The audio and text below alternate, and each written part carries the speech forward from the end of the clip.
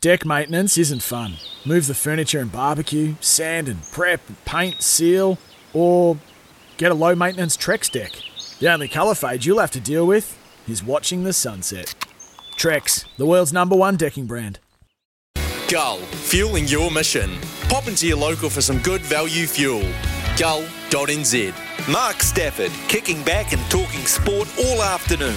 It's Afternoons with Staffy on SENZ. 2:14 with Stephen McIver. Eric Murray joins us right now, the double gold medalist and one good bloke who's more like Bob the Builder nowadays. How did the house turn out when you finished? It look good? Oh, mate, she's a great house. Yeah, someone's going to be very happy with that when they move their kids in there and they're swimming in the swimming pool and out on the putting green, you know? You're going to miss it? Because I watched you on your socials and you spent a lot of hard graft doing that, mate. I did. I have thoroughly enjoyed it, but hey, look, we're on to the next project, and that's all that matters. Well, you are just going to be Bob the Builder around Cambridge now, aren't you? That's going to be your nickname. Well, look, here comes Bob. Hey, let's talk about something that I find quite interesting. So, your old mate Mahi Drysdale, along with the likes of Emma Twigg and Tom McIntosh and Michael Brake, and the likes of Sam Bewley and Sam Dakin, have set up this thing called the Athletes Cooperative. They're taking on High Performance Sport New Zealand in an employment situation to try and get a determination of whether or not they are employees, because it would appear, and Stuff understands that the attitude and the opinion of High Performance Sport New Zealand is they're not considered as employees. And many reviews have been done into sports, right? And they've discovered of recent times that, you know, they look at High Performance Sport New Zealand, quote, as a sort of government funded monopoly, and probably don't do the contracts aren't the right way, and they don't look after athletes properly. So you would have received a number of contracts under the high performance system. What were those contracts like, and were they fair and reasonable? First of all, not particularly fair and reasonable, depending on the level that you were at. Okay, so majority of them were contract/agreement, because we're self-employed, so it was like asking, are you GSC registered? So we're basically contractors to high performance sport, and you had an X amount of value, whether that was anywhere between, I don't know, 27,500 up to 60,000 max, which is all, obviously everybody knows about it because it's public, black and white. But then of course you were required to do a lot of stuff for that, you know, be part of the program, be here for trainings. You know, no such thing as public holidays. There's no rest period for that, 6 days a week. So if you look at it in terms of a fair and reasonable contract, absolutely not from the majority of it. But you were a contractor, right? But you agreed to those terms. We did, yes. But the terms, were the terms fair and justified? We questioned them on quite a few occasions, but generally the conversation always came back, you will not get your funding unless you sign this contract. So what do you do? As an athlete, you sit there going, well, what do I do? And that was the situation with the majority of the people. Like, we were lucky enough to be the ones getting the 60,000, right? So I didn't really care. But then you had a whole bunch of them where, oh, look, here's $32,500, and you're like, geez, okay, that's cool, but I don't know if it's going to mean meat, and that's how it rolls. So this case that the Athletes Cooperative are taking to the Employment Tribunal, I assume it's going to be, do they have a genuine case? Because you've just said you were accepting and signing contracts as contractors.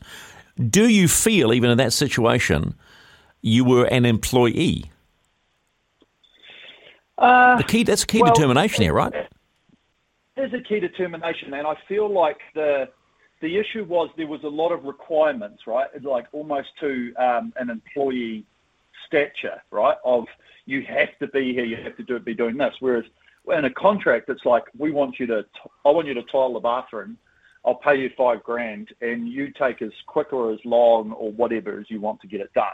So I think that there's a definite grey area, and I think at the end of the day, Steve, the whole thing is we have to find and we have to make a change, because we've seen it with rugby contracts, equality, everything else, and now we're in a position we've got these athletes just looking for some equality, something that's fair and reasonable. And I definitely think there were some that were fair and reasonable, but well over 75% of it, absolutely not. And then when you got this, you talk about that 75% not being fair and reasonable, then it leads to everything else we shy away from talking about. Mental health of athletes, what happens then? What are the outcomes and the concerns there? Do you think in your time that your mental health was cared for? All I'm going to say about this is, to a degree, yes. Could it have been done better? Yes. I'm probably, and I've said it many a times, I'm not the person that you need to be asking that question to, because at the end of the day, I achieved all my goals. Yeah. I got everything I wanted to in the sport. But you have a responsibility. I'm going to jump in here, but you have a responsibility to leave some sort of legacy, do you not think? To make sure that, yes, you got everything you wanted, but you saw the other side of it, as you've mentioned. Yes, and I think that there's a lot of things in place.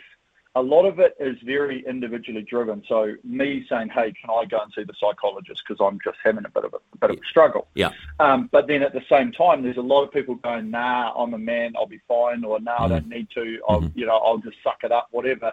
And of course, as an employer, yes, you should be. Like, maybe we should have been going and seeing the monthly. How are you going this month? Mm-hmm. But there was nothing like that in the situation. It was like there'd be the occasional asking, "Do you need this person?"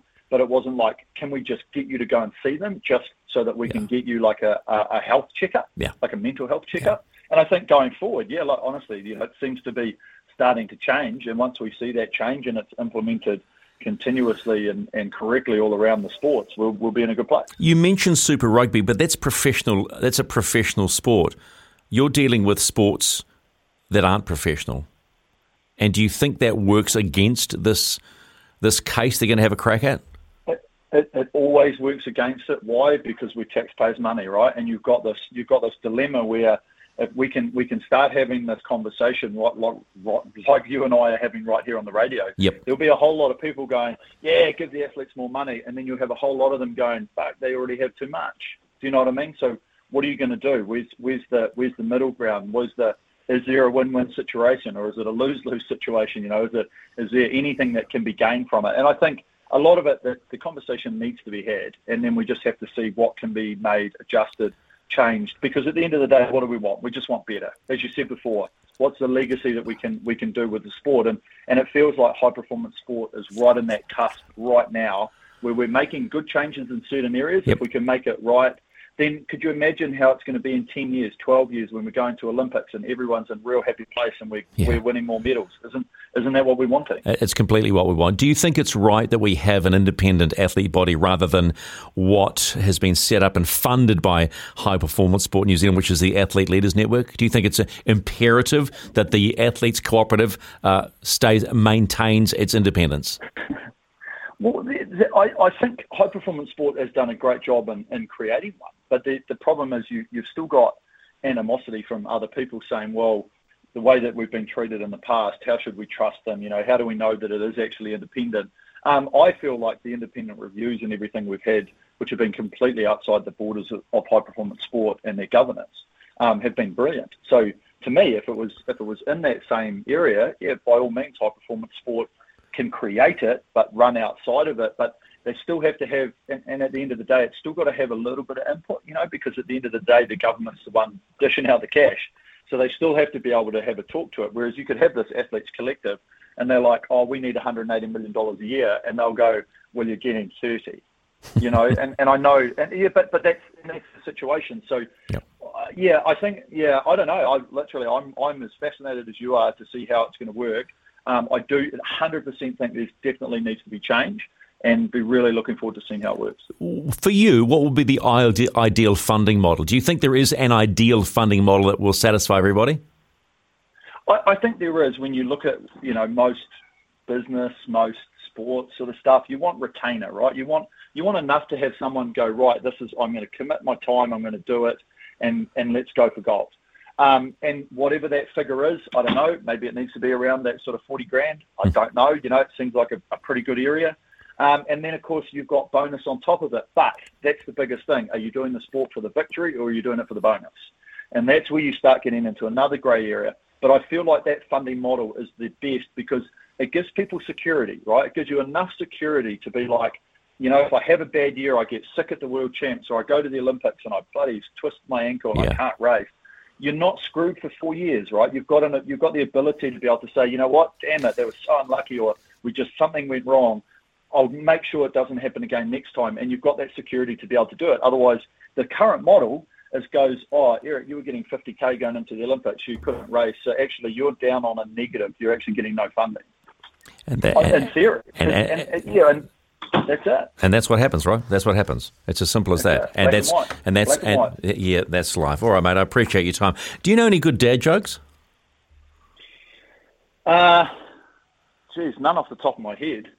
Oh, okay. How about this one? Here's it's been dad joke afternoon. See if this one works for you, all right? Okay. So this guy's having an interview, and the interviewers say, "Hey, can you perform under pressure?" He goes, "No, but I can play Bohemian Rhapsody." Nice. Not bad. All right, I'll take it. Eric, as always, thanks for your time, pal. No worries. Thanks, Stephen. See you, man. It's Tyre Power's Big Footy Final Sale. To kick things off, you can get the power to buy 3 and get 1 free on selected Toyo passenger car and SUV tyres. Tyre Power's Big Footy Final Sale can't last. Visit tyrepower.com.au now.